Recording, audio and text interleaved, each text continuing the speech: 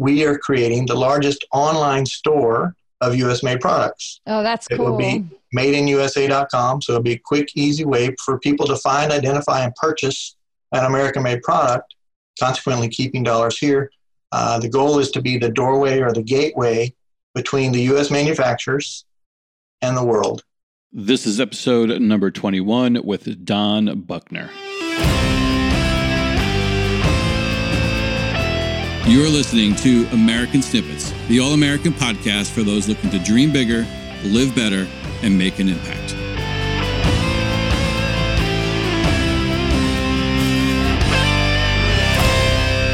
Hey, what's going on, everyone? Welcome back to another episode of American Snippets. Thank you so much for tuning in to today's show. Once again, my name is Dave Brown. I'm here with my co-host, Barbara Allen. And before we get into this week's episode and guest, we just want to let you know that we created an awesome and free guide for anyone who wants to fulfill their potential, strengthen their purpose, learn new strategies to take on their goals, and live their American dreams. So if you'd like to get access to this free guide, just go to innercircle.americansnippets.com. All right, so let's dive right into today's episode. Jeff Bezos may be among the most famous, well-known garage startup success stories, but he's far from the only one. Don Buckner also launched a multi-million-dollar company from a garage and overcame enormous personal and professional challenges along the way and without any kind of formal education. And in the process, his innate commitment to American-made products and the American manufacturing business grew. And today, Don is all about supporting and promoting American-made companies. Don is now the CEO of the nonpartisan private company MadeInAmerica.com, and he's on a mission to raise awareness for the economic, environmental, and community impact of American-made manufacturers and brands, and is investing his own resources to do so. So listen in as Don talks about his personal and professional path that led him to where he is today. He offers insight on building a company and shares his beliefs on why it is so important to support American-made companies. So without further ado, here is Barbara Allen with Don Buckner.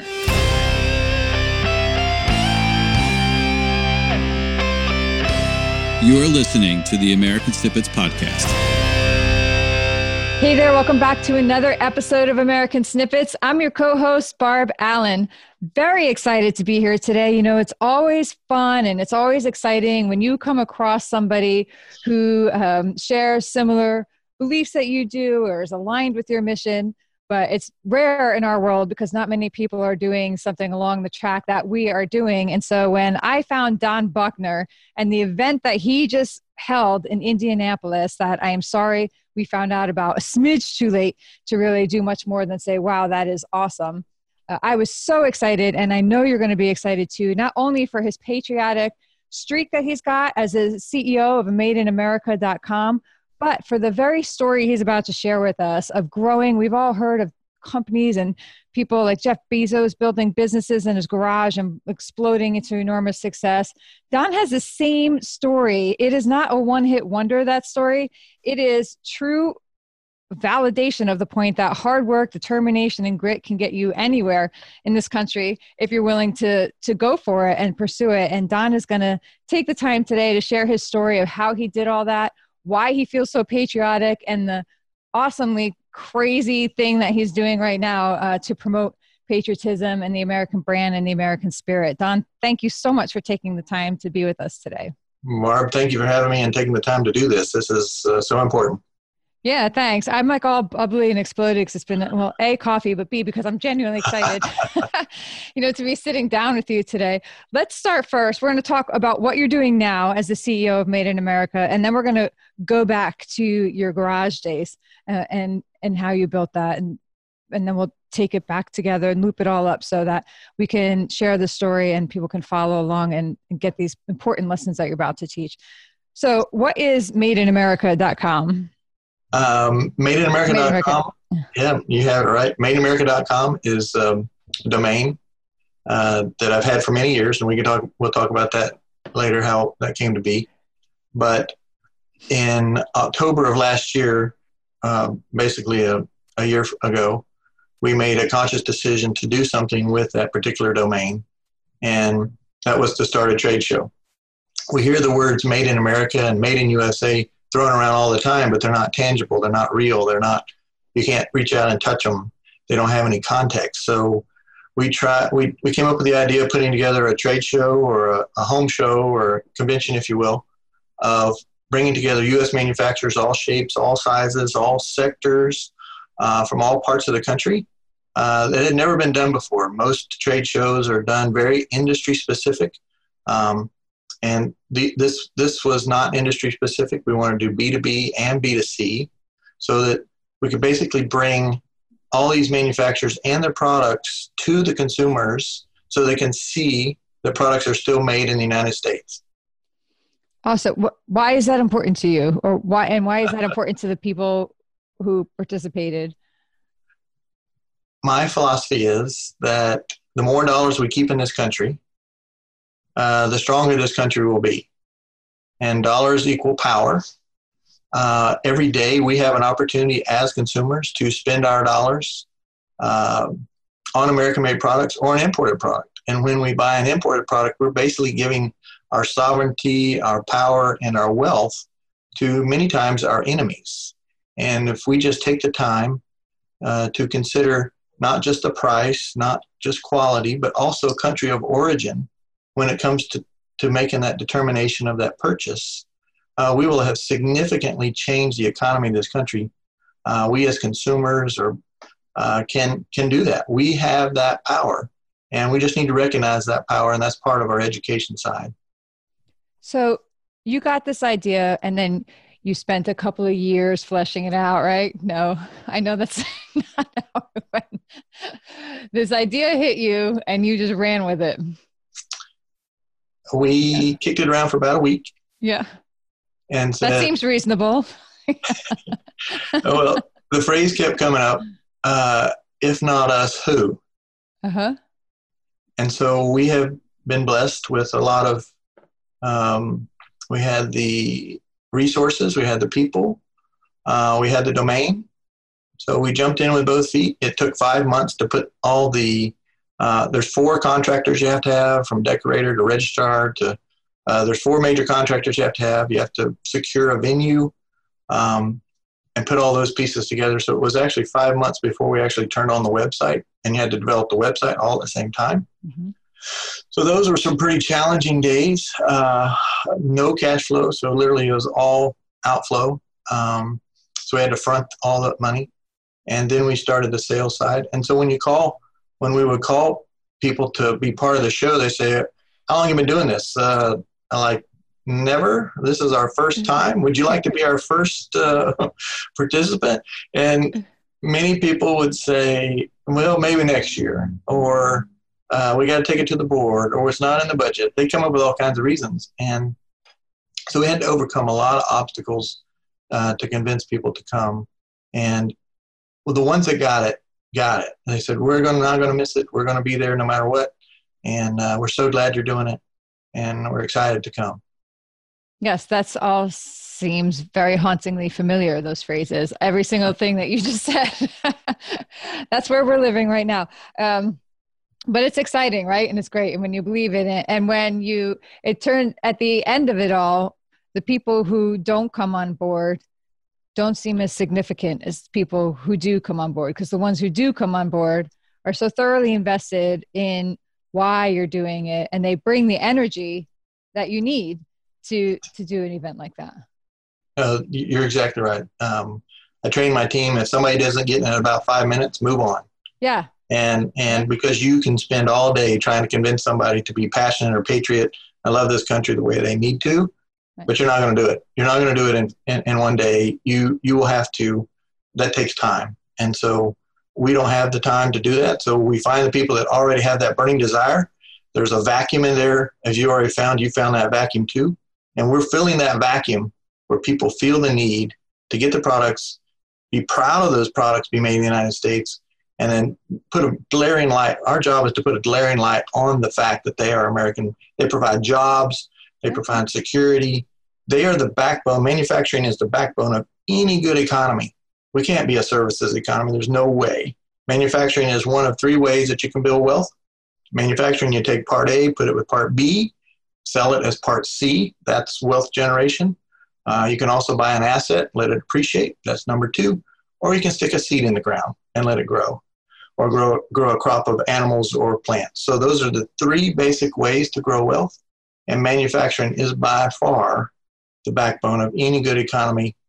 We've given up a lot of our sovereignty to other countries. 20 years ago, we made all our electronics. We made all our clothes. We made all our pharmaceuticals. There's some scary statistics right now that if you haven't read China RX, it's a great book by Rosemary. I forgot her last name, Hamilton, I think. And she claims that 80% of our pharmaceutical, at least the major components of our pharmaceuticals, are now controlled by China. Wow. So think about that. So 6 months, if they decided not to sell us our electronics, our cars would be dead, our phones would be dead. We wouldn't be dressed. 97% of our clothes are now made outside this country. And we wouldn't have drugs. So we'd be sick. We'd be back in caveman days, literally. And so our sovereignty is really at stake, and manufacturing is key. And so we have to work really hard to bring that back. And that's what I think the administration has recognized and working so hard for. And that's our goal too. So we're in that bandwagon rowing as hard as we know how.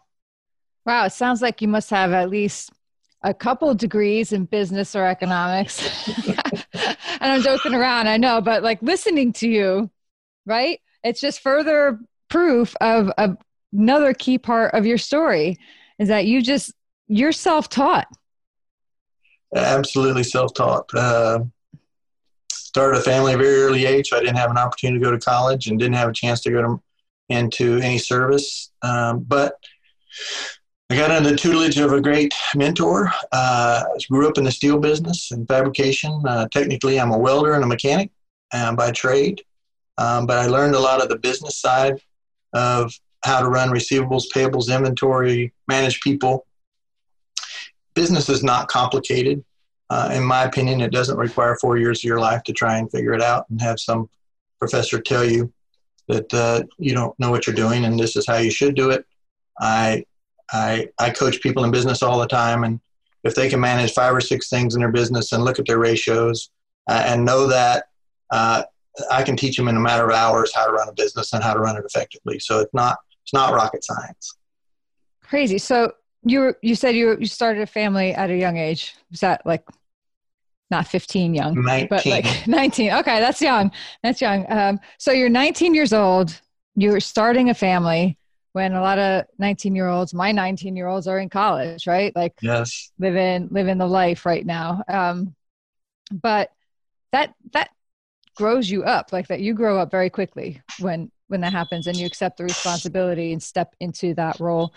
How would you do that? Because I know there are a lot of people who are in similar situations and maybe just feel like their default, their go-to is to just say, okay, I'm going to just suck this professional path up for 20 years because that's my only option, because now I can only focus, raise the family I have to take whatever job and stay there just to make sure I have that consistency for this family.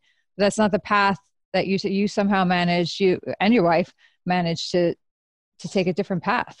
Well, I didn't choose this path. It chose me.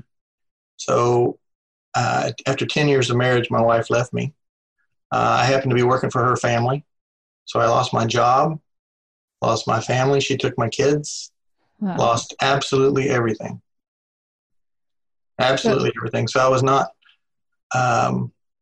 it was not by choice that I started a business. And so I started with nothing.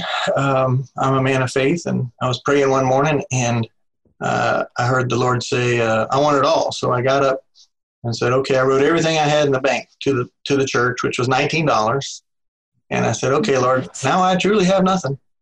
And so by noon, I had already started a small business. And by noon that day, I had $6,000 being mailed to me for $30,000 worth of business. And that was the promise I made to God a long time ago, that it was all His. That was 1994. And from that point forward, it hasn't all been roses. Trust me, there's been ups and downs, but built a company. We've done over $300 million worth in business, and started with absolutely nothing, and nothing but will and determination and faith that things were going to turn out right. And here we are today. We're excited.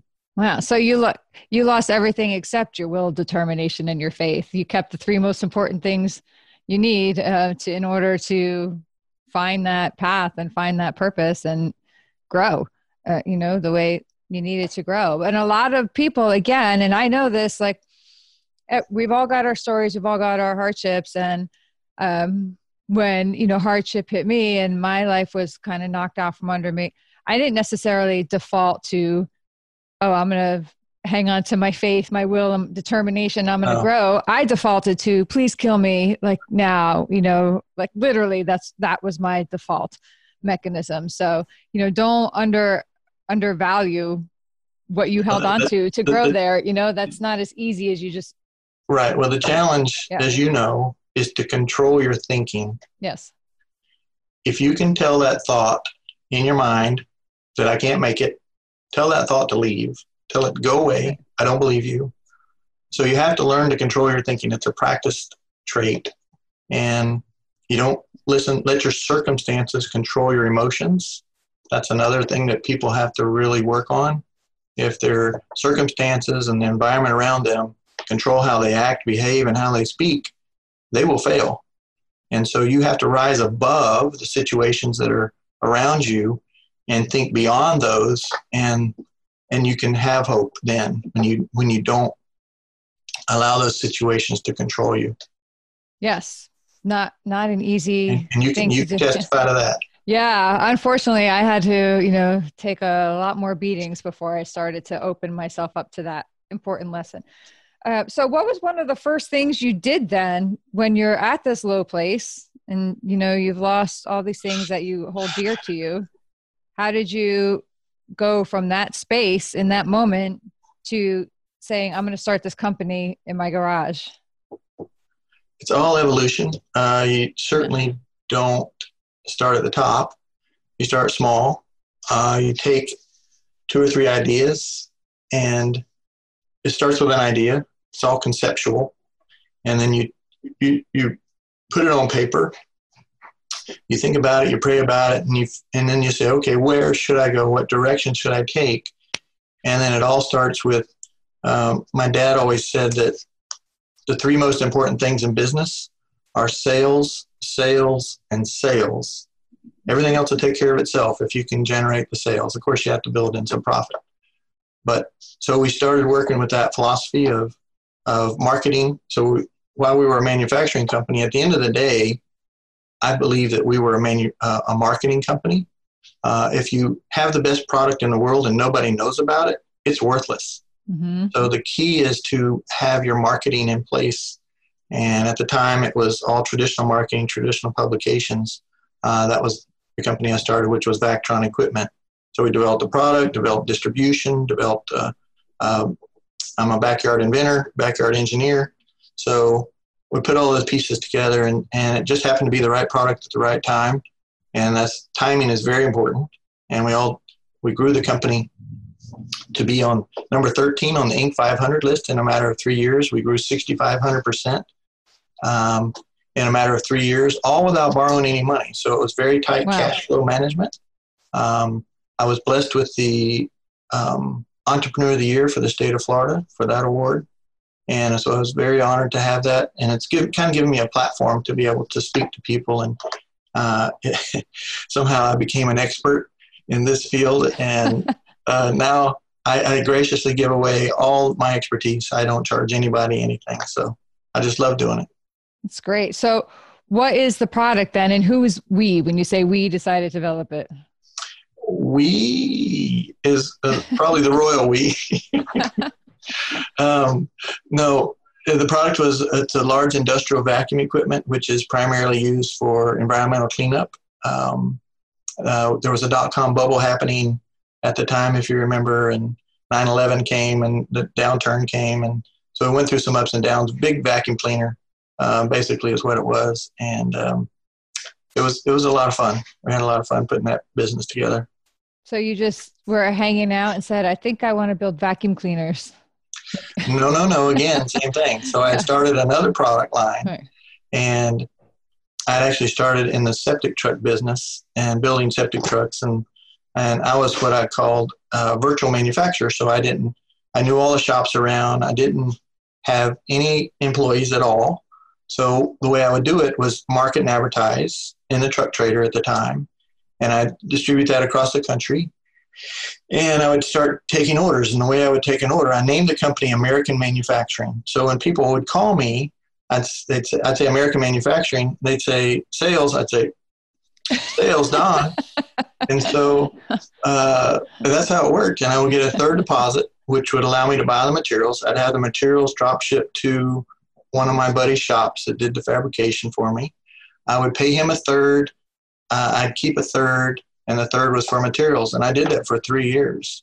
But the company that I was buying trucks from and the company I was buying vacuum pumps from got together and said, we don't need Don. We're going to cut him out of the picture. I said, okay, I got another box of lemons I got to deal with. Mm-hmm. And so consequently, I happened to come across a magazine that had something similar to what I wound up building.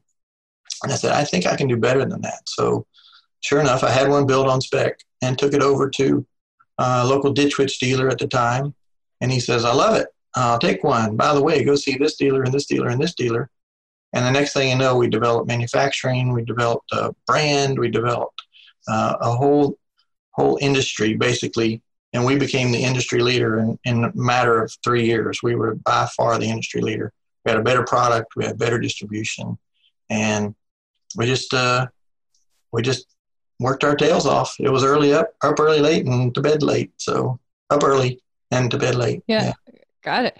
So like, what is one of the lessons or the takeaways that you remember, like having that moment where you just learned something or realized something that made that difference in taking you to where you needed to go? Like, did you have one of those moments that said, oh my gosh, I see this here and I need to do that? All those moments can be always found in the downtimes. The downtimes, my favorite saying is our struggles make us stronger. Mm-hmm. And without struggles, you're weak. And that's the problem with kids today. Kids are not allowed to struggle, and consequently they're weak. But all those downturns, especially after 9/11 and the dot-com bubble busting, we went to 15% of the business we were doing. So we were doing $20, $25 million a year, and we went down to around $3 million a year. Had to lay off some very good friends.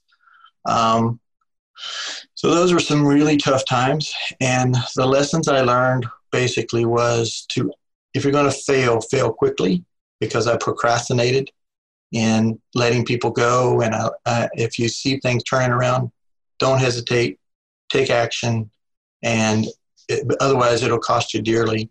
And I hired a consultant at the time, and 2 pieces of advice. It cost me $50,000 to get this advice. I'll give it to you for free. He says, never ever put fruit back on the tree. Meaning once you take money out of a company, don't put it back in. And the next bit of advice was there's a huge difference in going out of business and going out of business broke.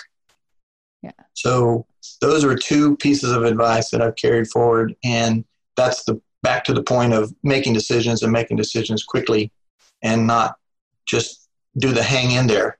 The hang in there philosophy doesn't really work, because we're believers in our dreams and our visions. If you're going to hang in there, you better be ready for a rough ride. And we hung in there, but only because we had a business model where I subbed out everything, all the work, and I didn't have a big workforce that we had to support. So yeah. We did learn a lot through that process. At what point did you hire a consultant then who taught you this? A couple different times, probably in the early stages of that. And he kept telling me, you got to let these people go. You got to let these people go. And even my dad, who was involved in the business at the time, said the same thing. He said, if you don't, because we talked about cutting everybody's hours back, dialing their hours back. He said, what you'll do is you'll starve them to death. And then if you do that and you do fail, then everybody loses their job. not just the few that you have to let go, but everybody.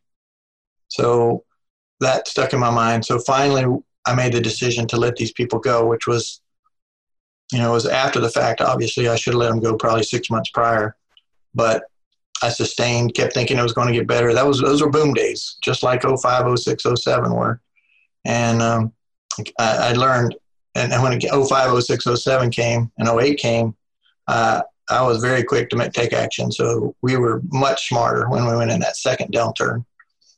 Yeah, good. Man, that had to be rough to call people in and tell them you have to let them go. Like, that's not a position I would envy.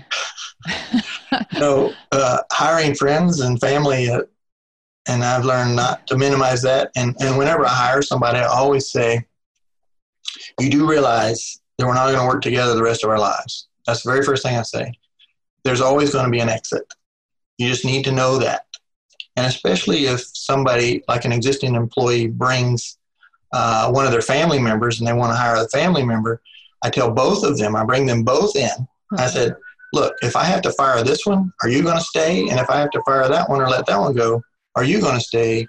I said, because it's very important you understand that we're not going to work together the rest of your life. In fact, I encourage you not to be here the rest of your life. There are more and better things for you to do.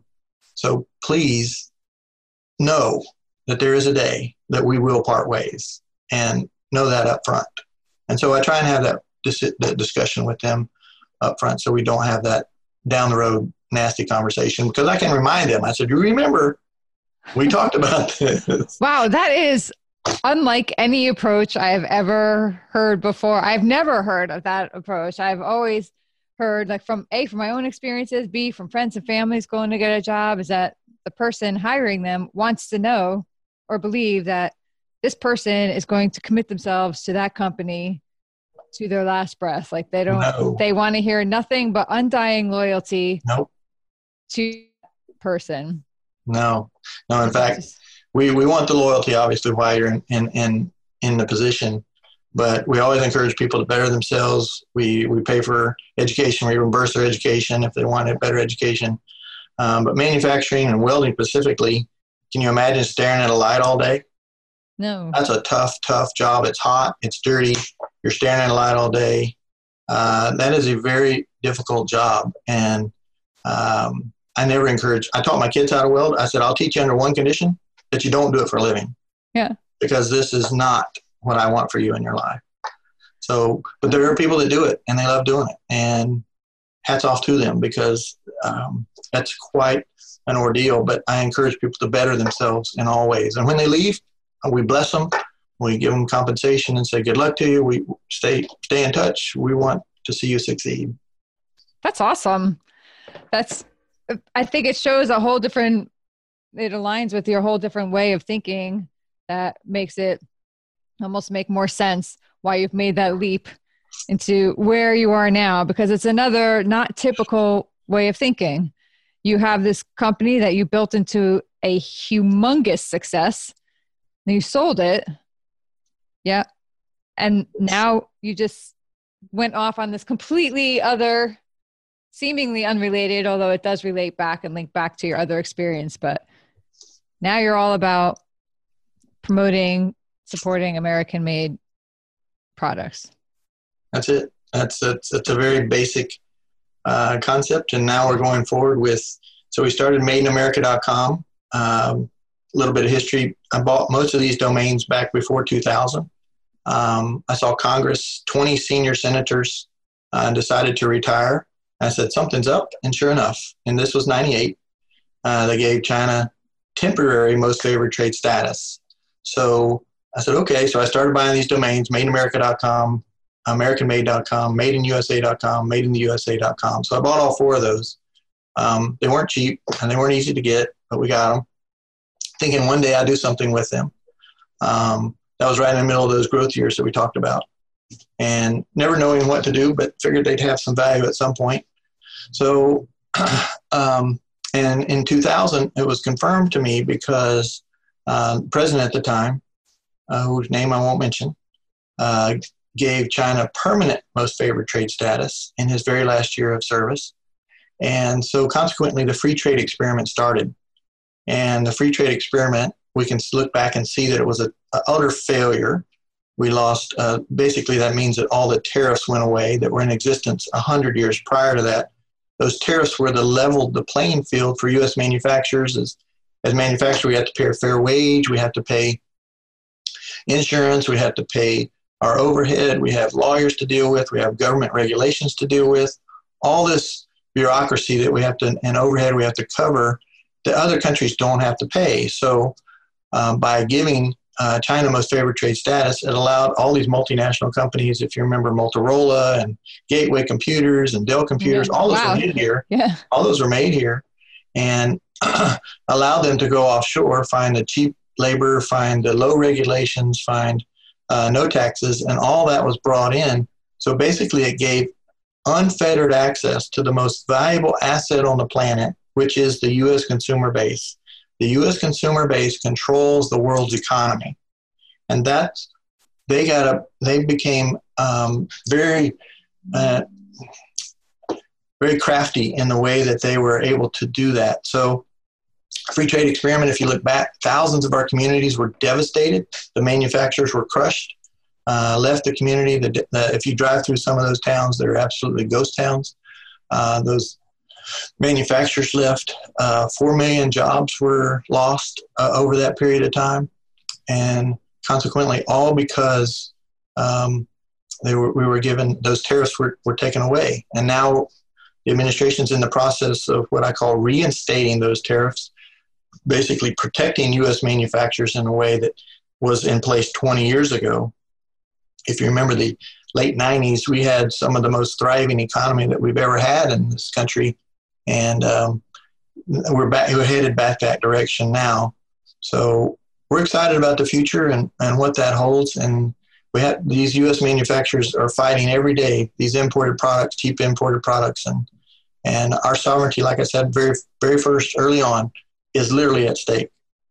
Yeah. And you know, something unusual I thought it was unusual too, that I discovered, because obviously what we do at the moment is heavily digital, right? So we're building the community, the American Pride community online.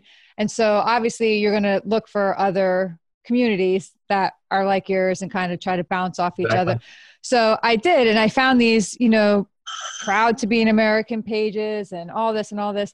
But then if you take just a few minutes and you go a little deeper, I'm going to say the majority of those pages are not in America. They're not Americans. They're like people from different countries who are creating these American Pride pages. And I don't know why. There must be some sense, but it's like they're studying us, like they're learning from us, and then they're kind of sending you. And then there's obviously advertisers on their page, and they have hundreds of thousands of followers, some of them. And then they have the paid ads that are out there. And I'm like, who would have even thought, like even the stuff that's free to set up, even on like social media pages, it's not even American. It's crazy to me. Like, would you ever have thought that? And most people don't look. They just see patriotic picture. Here's the sunrise over the Statue of Liberty. I love this. Here's all of my information. You're like, what? It's like, whoa, it's crazy out there. Yeah. The term I use is blasphemy. Yeah. That's there you go. It's a very strong term. Yeah. But it truly is. You see, I have a collection of Statue of Liberties and red, white, and blue things that are not made in this country, and they figured out how to actually make money off of our patriotism. Yep. You see all the hats all the veterans wear with, their Korean vets or their Vietnam or World War II. Every one of those hats is made outside this country. Wow. Maybe even from the country that is on the hat. That they fought. That's wild. That's wild. Yeah. Those are things that it's awareness. So the next venture in this leg of this. So the trade show is the awareness. We also bought MadeInAmerica.org. So now we have a nonprofit. So we can now raise money take grants from government. We can take industry can contribute, individuals can contribute. And the whole idea basically is to educate consumers the importance of buying American-made products. So the plan is to do some very high-level ad campaigns with PSAs nationwide, something along the level of just say no to drugs or Smokey the Bear, really high level so that people consciously check the label. Yeah. If they can consciously check the label and understand that the dollars that they just spent on that American-made product will actually come back to them, a percentage of that will. I'm writing a book called Circle Economics, and where money is basically short stories of how money goes in a circle. And that if we keep money in that circle will thrive. If you remember the days of the downtowns, when downtowns were thriving, there wasn't a lot of money in the downtowns, but the money changed hands back and forth across Main Street a number of times, and it felt like a lot of wealth. So it all has to do with keeping money in that circle. You know what happened when the money left that circle of downtowns? They're devastated. So all through big box stores in many cases, or the malls. So those are different things that happen. And now it's happening online with online shopping. So a lot of those are being devastated. So the model changes over time. So the next phase of that is 80% of Americans want to buy an American-made product. So according to Consumer Reports, 80% of Americans want to buy an American-made product. Well, why aren't they doing that? And even 60% of those are willing to pay a 10% premium. Why aren't they doing that? We believe it's because of availability. The retailers have literally cut off the U.S. manufacturers from selling U.S.-made products. So we are creating the largest online store of U.S.-made products. Oh, that's cool. It will be madeinusa.com, so it'll be a quick, easy way for people to find, identify, and purchase an American-made product, consequently keeping dollars here. The goal is to be the doorway or the gateway between the U.S. manufacturers and the world. That's awesome. So what's the vetting system for that? Because I know even a lot of veterans who have companies, that employ veterans and are patriotic and say most of their stuff, whether it's apparel or this product or that, most of it's made in this country, but some of it they outsource, like they get their material from here or they, whatever, because they have to what's the barrier there to be listed on your site? Certainly that's a challenge. Yeah. We're not the police. Right. So we decided to resort to using the FTC's standard. The Federal Trade Commission has a standard to be made, consequently to be branded Made in USA. So if somebody checks the box that their product is made in USA, we accept that. So they basically self-certify. And that's what the website will say, that they will self-certify. And interestingly enough, the consumers will police it. They will tell you real quick that product was not made in the United States. And so through that process, and we ask for their help. And so once we get to about 500,000 products, we will turn that on, because if you don't have enough products to turn it on, you're not significant enough and people won't come back. So we have to build that database, and we're earning the trust of these manufacturers through the trade show and through these other events and through folks like yourself. And once we earn their trust and become the thought leader in Made in USA and Made in America, they think of us, then people, and we already having people wanting to list their products. And so we're in the process of putting those pieces together. Once we get 2020 lined up, teed up, ready to go, we'll launch that. We'll get that process started. So this is you're in it for the long game, like the long run. It's more than, I'll say, just a convention, because I know it's not just a convention. That was a beast to put on. But we want to be the whole solution, the entire solution. If you can educate consumers, and if you can make products available and make them accessible, that's the solution. Yeah, that's awesome. We talk about doing it, but nobody's taking any action to solve the problem. So there's no competition. If somebody else does the same thing, all boats rise. We all win. Right. Everybody wins. If Amazon tomorrow decides to separate out their American-made products, that's great. We're excited about that. Yeah. We had made a difference. We had convinced them that, and it's right now we have a supply-driven economy. We need a demand-driven economy, meaning that we as consumers need to demand that more American-made products are available to us in the stores. So if even 10,000 people tomorrow went to their big box store and found the manager and said, where are your American-made products? Show me where your American-made products are. That would make a difference. Just a few number of people starting to say, where are they? I want them. And even Walmart has responded. If you look back 4 or 5 years ago, they came up with a $50 billion originally initiative, and then they went to a $250 billion Buy Made in America initiative. Still just peanuts in the world of retail. So they have listened to some degree, but we need a louder voice, and we need to use it. And it's all about us requesting and us demanding as consumers what we want to buy and where that product needs to be made. Yeah. I mean, do you extend that to the food industry as well? The food industry, absolutely. So the food industry, there are four large companies that control our food, 80% of our food. They have huge lobby groups in Washington. They have worked and are working on removing labeling. So you will not know where your food comes from. It's crazy. Already, the beef industry, the Meat Packers Association, has the power. So they have meat coming in from Mexico, going through USDA facilities and being stamped U.S. beef. The cattle ranchers are up in arms about it. So there's already a big fuss there. But that's just one instance of a lot of different products that are coming into this country. And we've gotten out of the habit of buying our fruits and vegetables when they're in season. Yeah. They're in season around the world.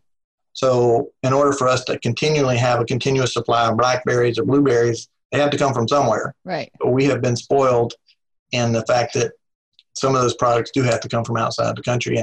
And by the way, they still use DDT around the world except the United States. And so there are some chemicals that there's no way you can get organic products from outside this country. So anyway, separate subject.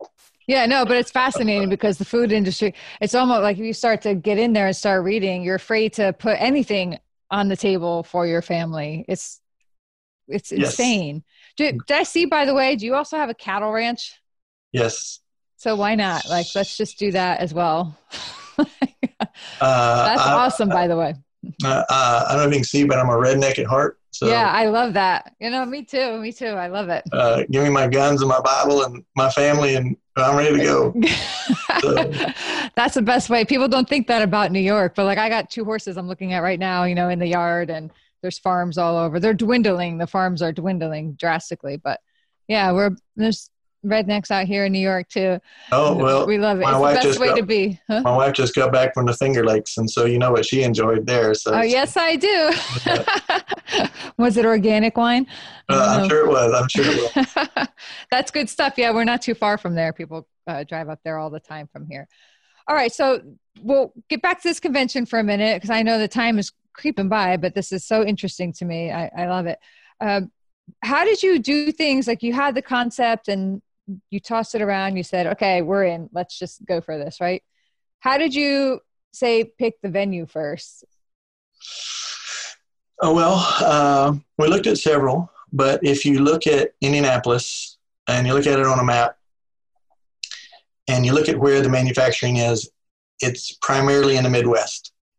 And Indianapolis has about 6 major roads that lead to Indianapolis. So we chose them for a number of reasons. One, they're voted number 1 convention center in the country, which makes them expensive. But it was a great facility. It was the right choice. We kind of put it in the hub. We could have had it in Orlando, but that's not where the manufacturers are. So we wanted it for them to be convenient for them to drive 2, 3, 4 hours and participate. And we drew a map afterwards. We have a map of where all they came from, where everybody came from, and it was right there in the hub of right there in the bullseye of where we thought they would come. So that's how that came to be. What were the logistics like trying to plan an event that's being held in Indianapolis when you're in Florida? That's what the contractors come in. Yeah. That's their wheelhouse. That's what they do. The decorator and all those people. We really only had to make one trip in the middle of the year because they set that thing up in a matter of days. There's not a lot of prep time, and you get your hotels figured out. You get all your decorator figured out, and it almost runs itself, other than the sales side. The sales side is the toughest part. Yeah, it is, isn't it? Sales. That's what your dad said, right? And that's true. Right. That is very true. That's true for anything. That's true for books. That's true for whatever you have. If you can't sell it, it doesn't exist. Exactly. Kind of thing. So you had a lot of manufacturers show up, though. We had 270 manufacturers come. Everything from shoelaces to big equipment. The guy drove a truck from Iowa. A big hay baler. That thing was huge. And then we had lots of participation. We did it. It just worked out that we did it on Manufacturing Day. So consequently, Fox came and they did 7 interviews, Fox Business and Fox and Friends. That's great. And so we got a lot of high level exposure from that, and got several companies on Fox. We're actually in the process of pitching Fox right now to come back on and do what we call a Made in America Christmas, and expose different products that would make gifts. Oh, that's awesome. And try and convince more of those dollars to be spent on American-made products, and actually trying to convince them to do a segment a week between now and Christmas, so that we can have 5 or 6 different products during those segments, and promoting the idea of spending American dollars on American products to save American jobs. Yeah, that's pretty awesome. I hope they take you up on that. That would be cool. And they would, I think, be the network to do it. Okay, so I know this may seem like a little redundant here, but I like to ask anyway. You know, part of what we're doing and the reason that we're doing it is because we still believe in the American dream. We believe anybody can achieve it. For me to see people like you taking advantage of what's available in this country and the opportunity, and work for it and build something and then give back in the way you're doing, for me, that makes me happy, not only for you, but selfishly, it sort of reminds me that everything my family has been through and gone through and given up is not wasted, kind of thing. You know, it's like you work so hard, you give so much to be a part of providing something that's just wasted or overlooked or spit on. So, you know, for me to see people enjoying that and doing exactly what it's intended to do sort of validates things and gives that all the purpose, which helps it make it easier, you know, to go forward. I think what you're saying, one of the vets actually said it at the convention. He said, the one thing you can do for me is be an American I can be proud of to defend. To be somebody worth defending, be an American worth defending. And I think that's what our role is. That's what we should be. Yeah. And I'm a little hesitant to like say, this is what I think is worthy of that, you know, but, you know, just seeing people appreciate and value everything that's here and acknowledge that and recognize and make the most of it just makes me happy. But back to the American dream, because we also know that the American dream, it exists and it's there and it's available, but we make no mistake. I don't think it's a universal thing. I think everybody has their own version of the American dream. And that's where people get hung up when they hear the American dream. That's, you know, crap and that doesn't exist, but it does. It's just individual to everyone. So that makes me want to ask you, you know, what is your own definition of the American dream? Interesting question. I think that it just starts with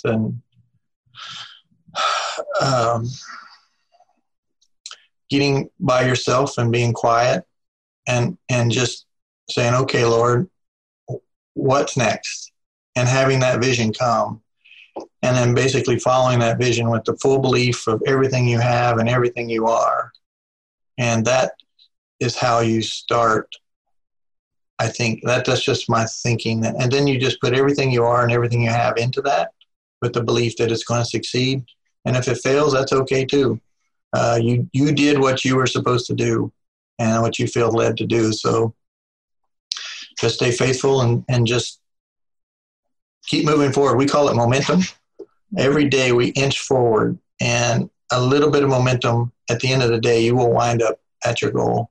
And just every day write 3 things you're going to take care of, and take care of those 3 things. And then the next day have 3 more things you're going to take care of. If you didn't take care of yesterday's, take care of them today. And so those are the things you have to make progress. If you don't make progress and what we call floundering, you flounder in not being able to make a decision, make it fast, move on it, take action, right or wrong, make a decision. And then, because otherwise people have great ideas, but they don't act on them. And I think that's what you're saying. Yeah. Or they don't have faith, or they have dream killers around them saying, that'll never work.